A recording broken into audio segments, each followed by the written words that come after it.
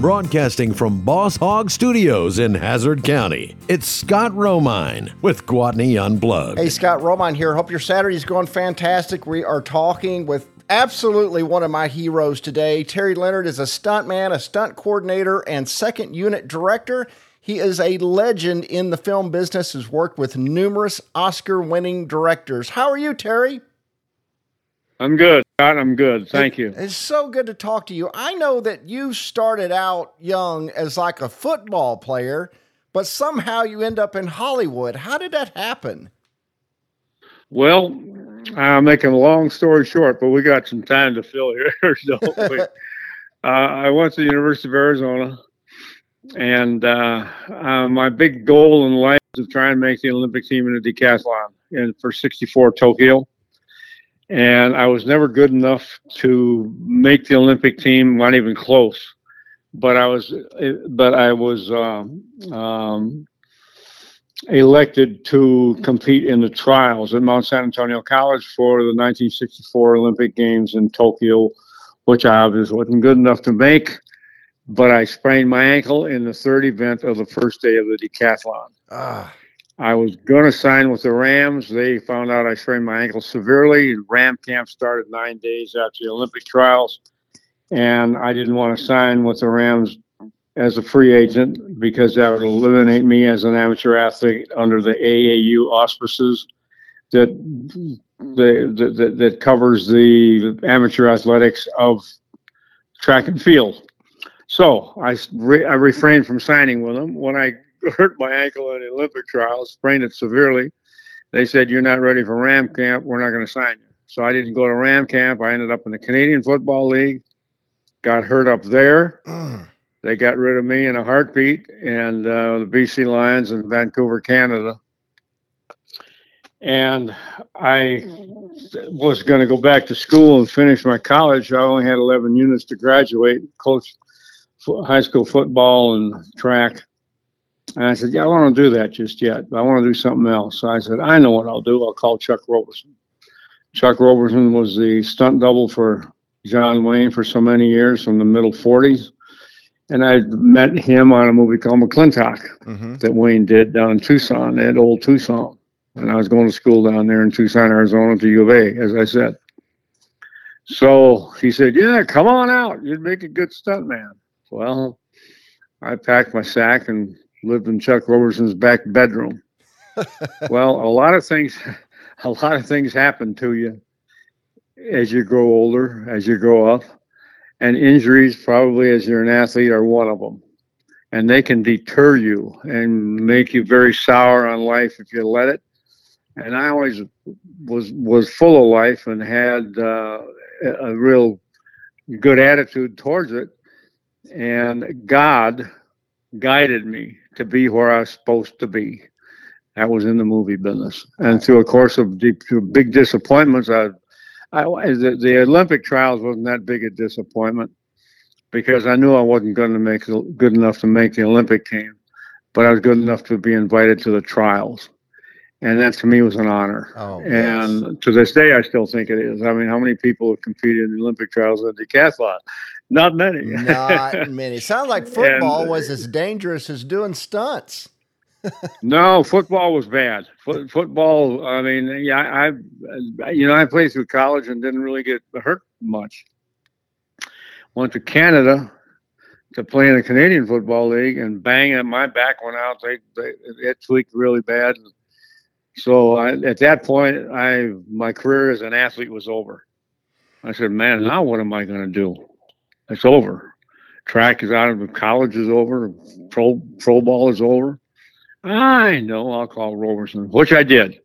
And I got into the movie business through him and a number of other friends of mine that were in the business, and got in the Screen Actors Guild and caught fire. I just started working all the time. And I gave it a year because I'd seen as a local extra in Tucson, they'd go out and work at old Tucson as an extra, and they'd pay you $20 a day and $5 a day if you got on a horse. So I was making $25 a day when gas was 19 cents a gallon. Whew. That was pretty good money while you're in school, but it didn't last. So anyway, I realized when I got in the picture business, I said, this is where I want to be.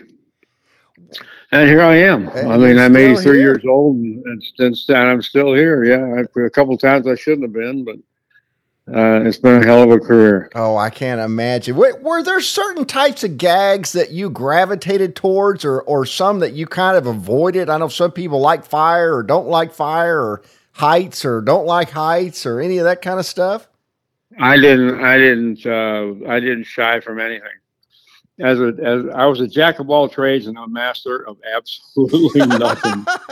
I mean, as witnessed by the decathlon, you do 10 events, and I got in the picture business, and the first couple of years I was in it, I was privileged to get a couple of high falls that were super high, and I ended up doing one on Wilshire Boulevard in downtown Los Angeles.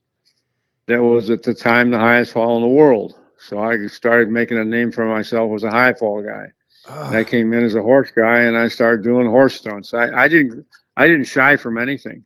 That fall, I did it all. I did high falls, fights, cars, wagons, horses, you name it. There wasn't anything that I didn't feel I could pull off. Well, a few times I didn't pull it off, but by golly, I fooled everybody else. You tried. Well, you mentioned that fall. That was like an 8-story fall in the cardboard boxes, correct?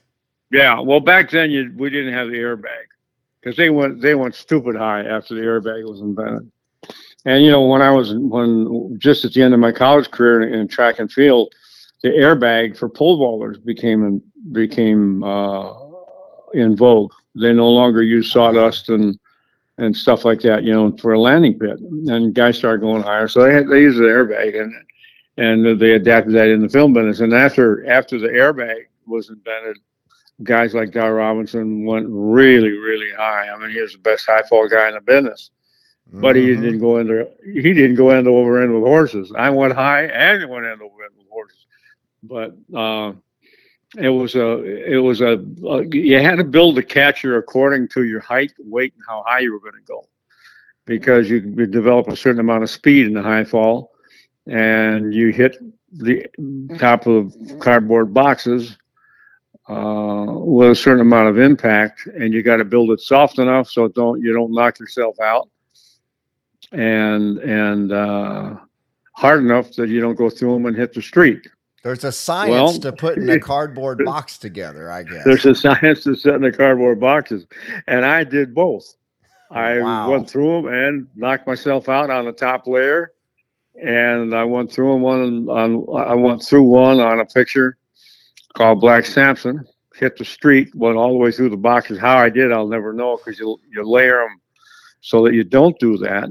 But I exploded through them and hit the street, and they pulled me out of there blind and paralyzed from the waist down. And I lay in a Pasadena City Hospital, blind and paralyzed for 3 days.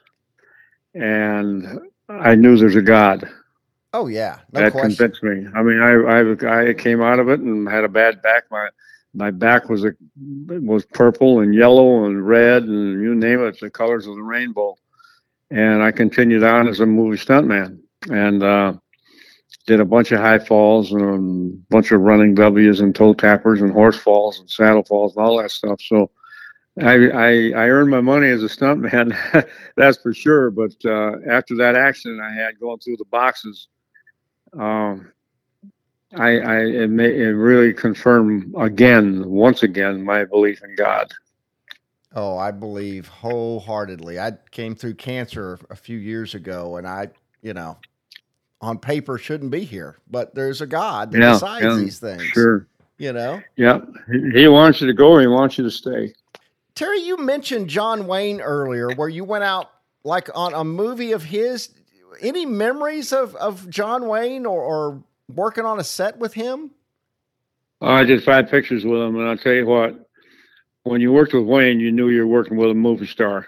Really? And I can't say I became good friends with him, but I would say I was friends with him, and what a great individual. I tell you what, he was the real deal. I remember on a movie called Real Lobo, I was following a horse called Cocaine, and Don't know how that horse got the name Cocaine, because back in the early 40s, I don't think anybody knew what cocaine was. No. And I sure didn't, even in 1970 when I was doubling the second lead, Jorge Rivero.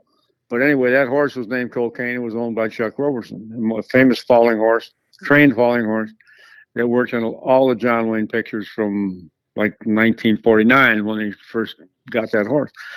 So I'm getting ready to follow this horse at night. We're filming it on the sand dunes outside of Old Tucson, and where I got my start as an extra. And that famous Pontiac station wagon that Mr. Wayne had was the top that was built so he could sit in it with his hat on. Oh, yeah.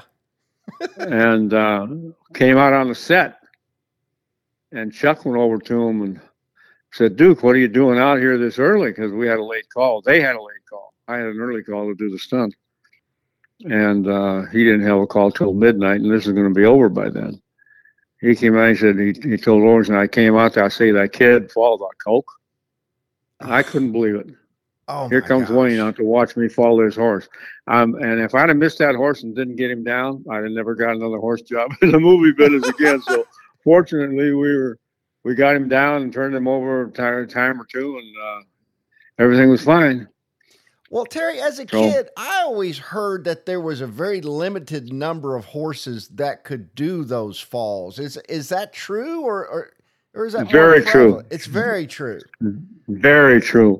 A lot of stuntmen back in the day when I got started, they made their reputations because there were so many Westerns being made, features and television. Prior to television, there was a lot of number of features. I mean, probably 60%, 70% of the movies made were Westerns. I don't know if that's true or not, but that's just my estimation of it. And the stuntmen that I got to know, because I broke in with that gang right at the end. I started in 65. And stuntmen made their reputations as stuntmen by their horses. And I can still remember the names of a lot of these horses and the guys that owned them. And they're all passed away now. I'm the last of them, I guess. Wow. So, hey, Terry, talking with Corey Eubanks over all the years I've known him, he always used to mention that at least in the old days, there was like an unwritten or unspoken code among stuntmen where you really didn't showboat or promote yourself, that you did a certain thing. Has that faded away, or what kind of were the unwritten rules back in the day? I mean, he would talk about you had to be there early, and. Oh, I'll tell you what, you're asking some really good questions. You're absolutely right. A very good friend of mine, Buzz Henry, great cowboy and great kid actor, sponsored me for the Stuntmen's Association. He was one of them. And Buzz had a fallen horse named Danger.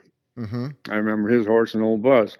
And Buzz is a great stuntman, a great coordinator when coordinators first came into the business. And he told me when I first got into this, he says, "Terry, our success is our anonymity. You don't want actors to know that you did their stunts. Let them go on television or go on the talk shows and say that they did everything, and just let them do it. Let them do it. The more they work, the more you work.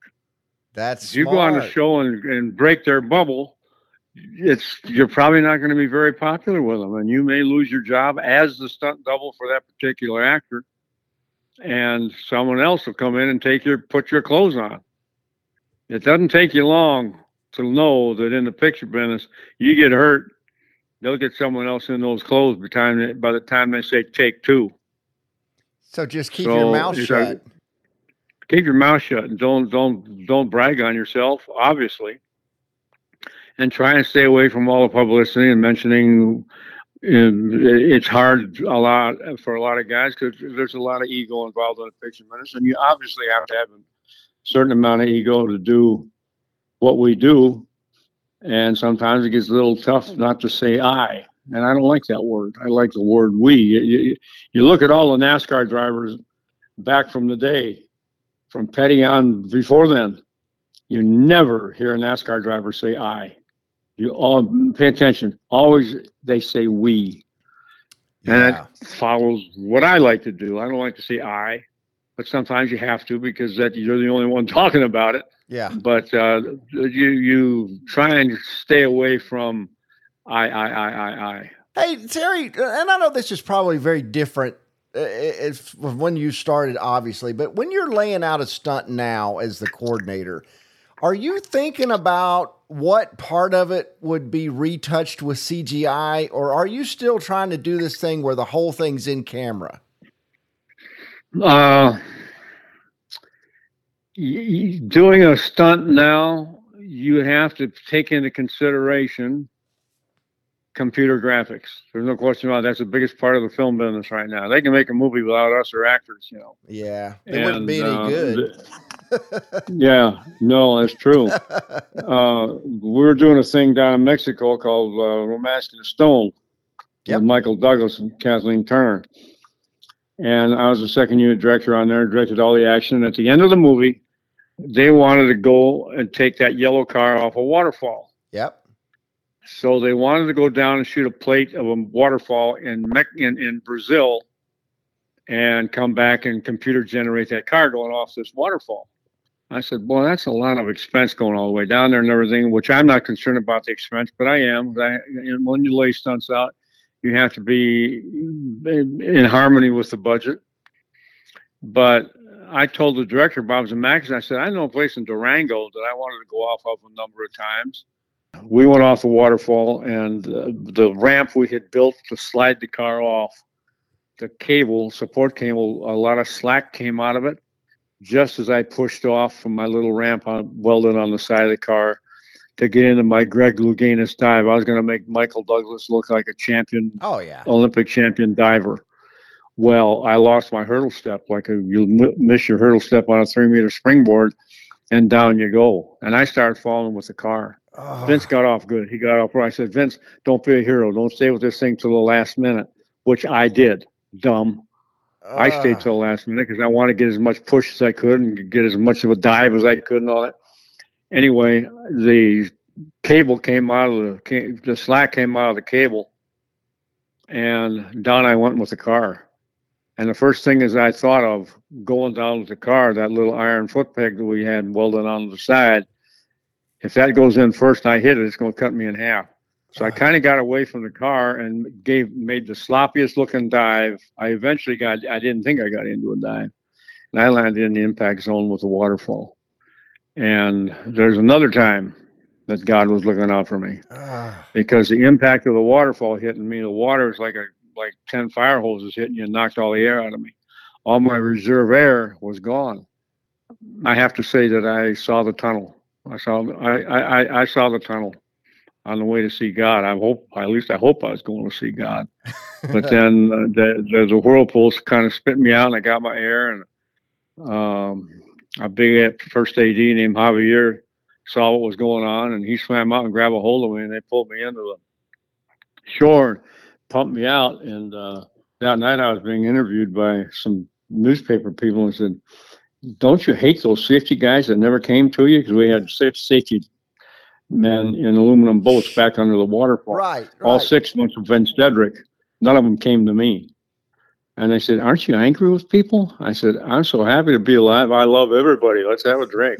That's awesome. You know, Terry, we've got to talk about one of, I think, possibly the best movie ever made, Raiders of the Lost Ark.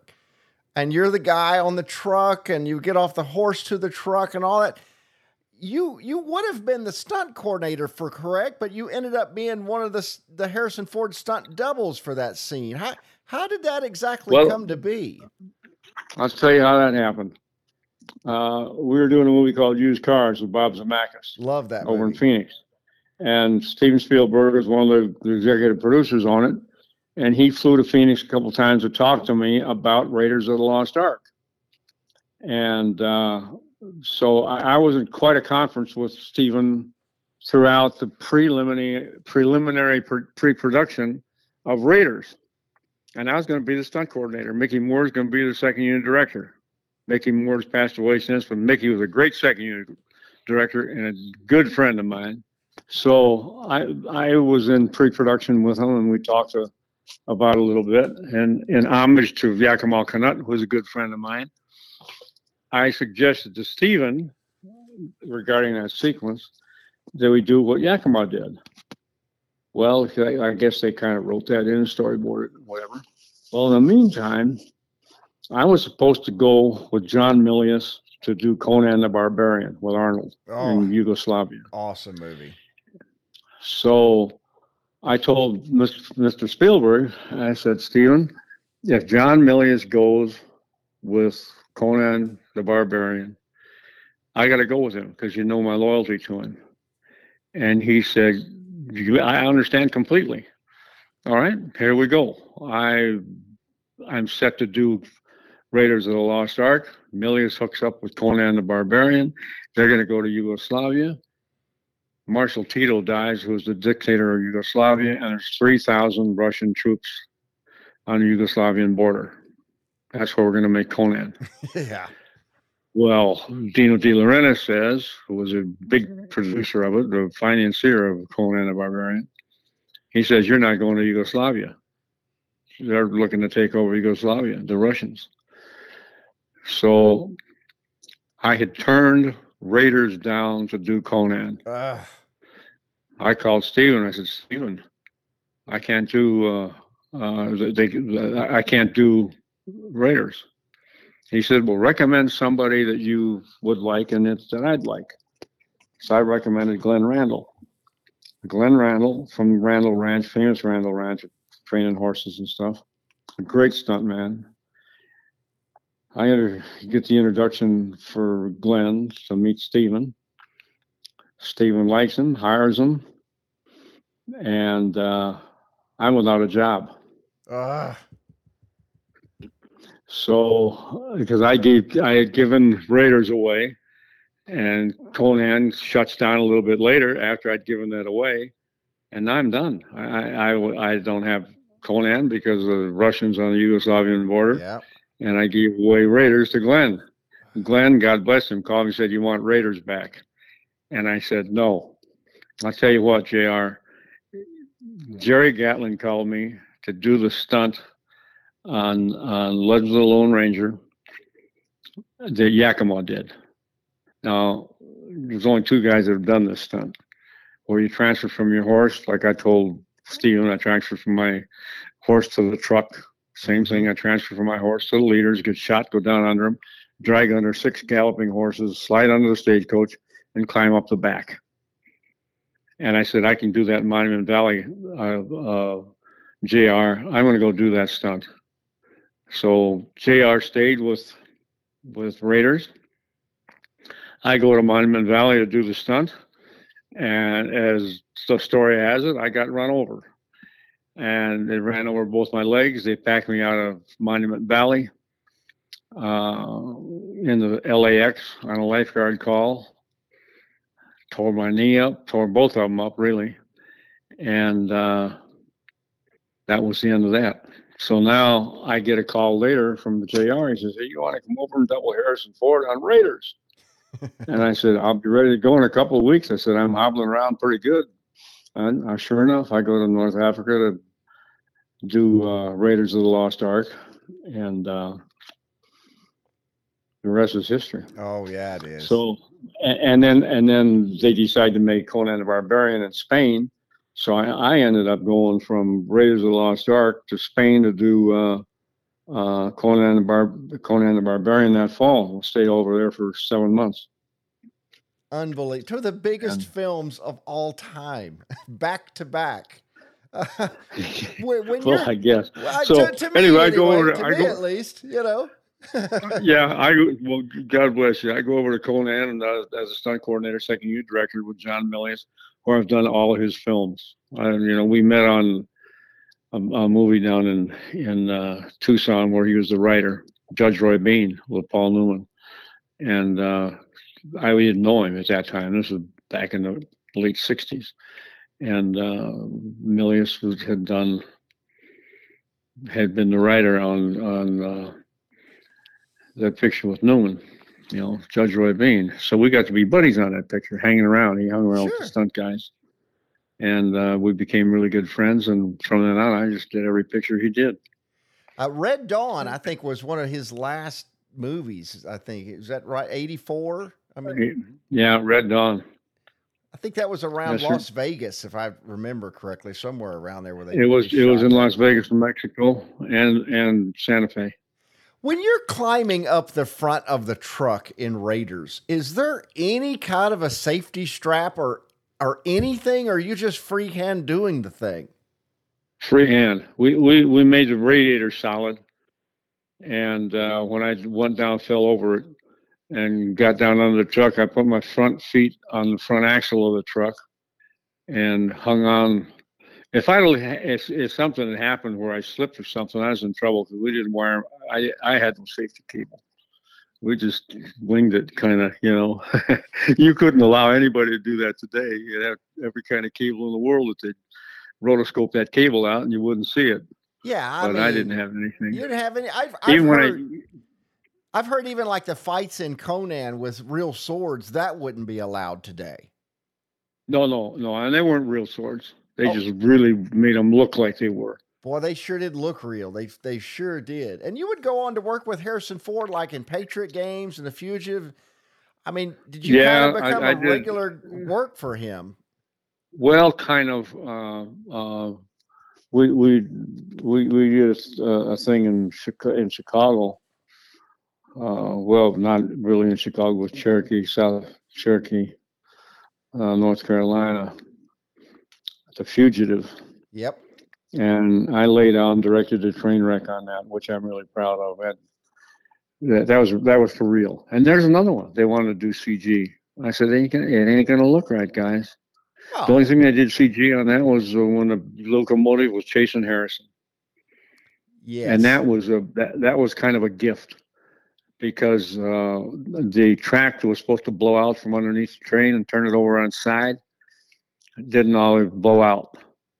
So that train jumped off the turnoff, and the little short spur track we had, it didn't completely turn over get on its side, which would have stopped it. It kept coming and piled that dirt up.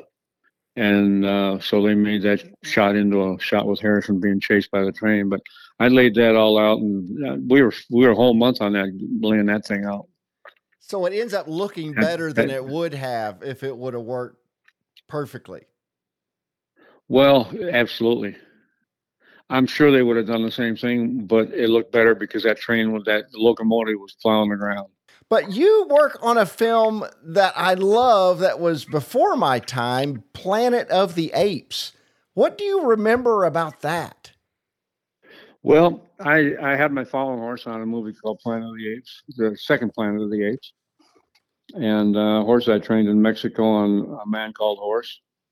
I did all three Man Called Horses, doubling Richard Harris, and Chuck Robertson was stunt coordinator on. He called me in to bring my following horse in, and I worked with Tapconut, who was Chuck Yakima's son, and he bullwhips the front feet of my horse out from under me, and away we go. But I didn't work on it that much. Did you keep any cool props from these movies, like a whip or an Indy hat or gloves or anything? Oh, man, the mistakes I ever made. Back in the day, we didn't ever think of doing that because there was not such a market. And my two sons are doing stunts, and I tell them, I said, whatever you can get without stealing, yes, get what you can, because when you're my age, that stuff's going to be worth a lot of money. I'll tell you a hat that I had. I had the hat that Bobby Duvall wore on Apocalypse Now. I was on that movie for a year with Francis Coppola. And Bobby Duvall had that hat when he goes out and says, Charlie, don't surf. And the guys surf and get blown off the surfboard and all that. But anyway, I had that hat. And somehow it got lost in the shuffle. And I don't have that hat. What do you think that hat would be worth now? Oh, there's just $100,000 or more. A pretty expensive hat. What do you think Harrison Ford's hat would be worth now? $250, probably, maybe more. I got to ask you about, I mean, for me, my favorite Western of all time is Tombstone. And you work on Tombstone, but I've always heard like it started out with a totally different director. Did Kurt Russell kind of direct the thing, or what happened with the change there? Well, I was hired as a second unit director, and I was gone a lot of the time. I wasn't on the first unit, but Kevin Jarre wrote the script, which is one of the best scripts ever written. Oh, no doubt. And his time was up. They gave him a month guarantee, and they didn't like what they were getting on dailies, so they called in a director named George Cosmatos that I did Cobra with. He directed Stallone on the movie Cobra. Yep. So I knew him quite well, and he's pretty outspoken about a lot of different things. And he comes in on the movie, and Bob Mizraski came to me and said, "Do you think you could take over the first unit, and direct a movie?" I said, "Bob, yeah, I'd love to, but you can't do that. A second unit director can't come up from the second unit on the same film and take over for a director if he gets fired. It's against the guild rules." Oh. So I said, I thank you very much, but I can't. And they bring in Cosmatos, and we're staying at the Holiday Inn down there on the other side of Tucson. And from on a Sunday, I hear across the swimming pool, I go, "Terry!" And I didn't even have to turn around. I said, "George Cosmatos, how the hell are you?" And George took over the movie. Yeah. Oh, he did a great job. I'm sure that, yeah, he changed a lot of scenes and he really did a really good job. You cannot pass it on cable TV. If you're No, you going can't. through channels and Tombstone, it stops right there. We're watching Tombstone. Yeah. And it's that good. Yeah. And when you're standing there on set and you see firsthand Val Kilmer do that voice, did that strike you as something really special is going on here? Oh, sure. Absolutely. And that whole movie was special. Hey, I was told to ask you about the monkeys during Apocalypse Now. I don't know what that means, but Corey Eubanks ask him about the monkeys. Oh. Okay. You ready for a story? Yes. All right. We're on Apocalypse Now. They captured 300 monkeys because they're going to put these monkeys on a sailboat. And when the sailboat sail flops open, there's a guy spread out there gutted, and all kinds of monkeys are on this boat. And there's going to be a second unit. Me. I got to be out there with those monkeys. Yeah, of course. Okay, now we're filming at Kurtz's compound, West Brando, and I got nothing to do. There's absolutely nothing for me to do. So they got these monkeys captured and put them in a cage. There's about 150 on each side, and a walkway down the middle, just wide enough for you to get by. Maybe, I don't know, 6 feet wide, who knows. And I'd go out there and watch those monkeys. I'd grab a card table chair and a stick, and I'd go out there and just watch these monkeys. Oh, sure. And they are so interesting, you know. And there's one big one was going to bite this little one's arm off. And I mean, they're brutal. They are like what American society is today. And I'm sitting out there really I'm being entertained, man, until lunchtime. I'm going, wow, I'm going out to see my monkeys. Well, I get out there one day, and this one big one is brutalizing this little one. I said, that'll be enough of that. So I take this walking stick that I've got, and I start beating on these big monkeys. Okay, cool. They back up and scream and holler and look at me, and now they're all yelling at me. So the next day I go out there, I take my chair, sit down. Thank God I'm equidistant between the cages, and I'm going to watch my monkeys. This is going to be a great day for me in monkey land. Yeah, well, sure. So I get out there, and there's not a sound, and it's in the jungle. It's on the South Philippines, Tocsinhan River, and I'm looking at these monkeys, and they're all looking at me, and there's not a one making a sound. Then I realize there's no sounds in the trees. There's no birds. There's no nothing, because that jungle's alive with sounds. And I'm sitting there, and all of a sudden, like on cue, 300 monkeys attack the cage, and they're reaching through trying to get a hold of me. If one of them had gotten a hold of my shirt or got a hold of my hair, and pulled me next to the cage that had killed me. Even though they couldn't get out of the cage, I would be pulled up right flat against that cage. And I'll tell you what, I've never known fear, but I was a little excited at that point. That's scary. Yeah. Oh my! And gosh. now, I got to go work with these monkeys on that boat. Yeah. There's no way. Yeah. So me trying to protect the monkeys cost me a little second unit which I did a couple days of second unit with Francis. But I guess if everybody you've worked with, John Wayne probably set the bar pretty high. Him and Chuck Heston.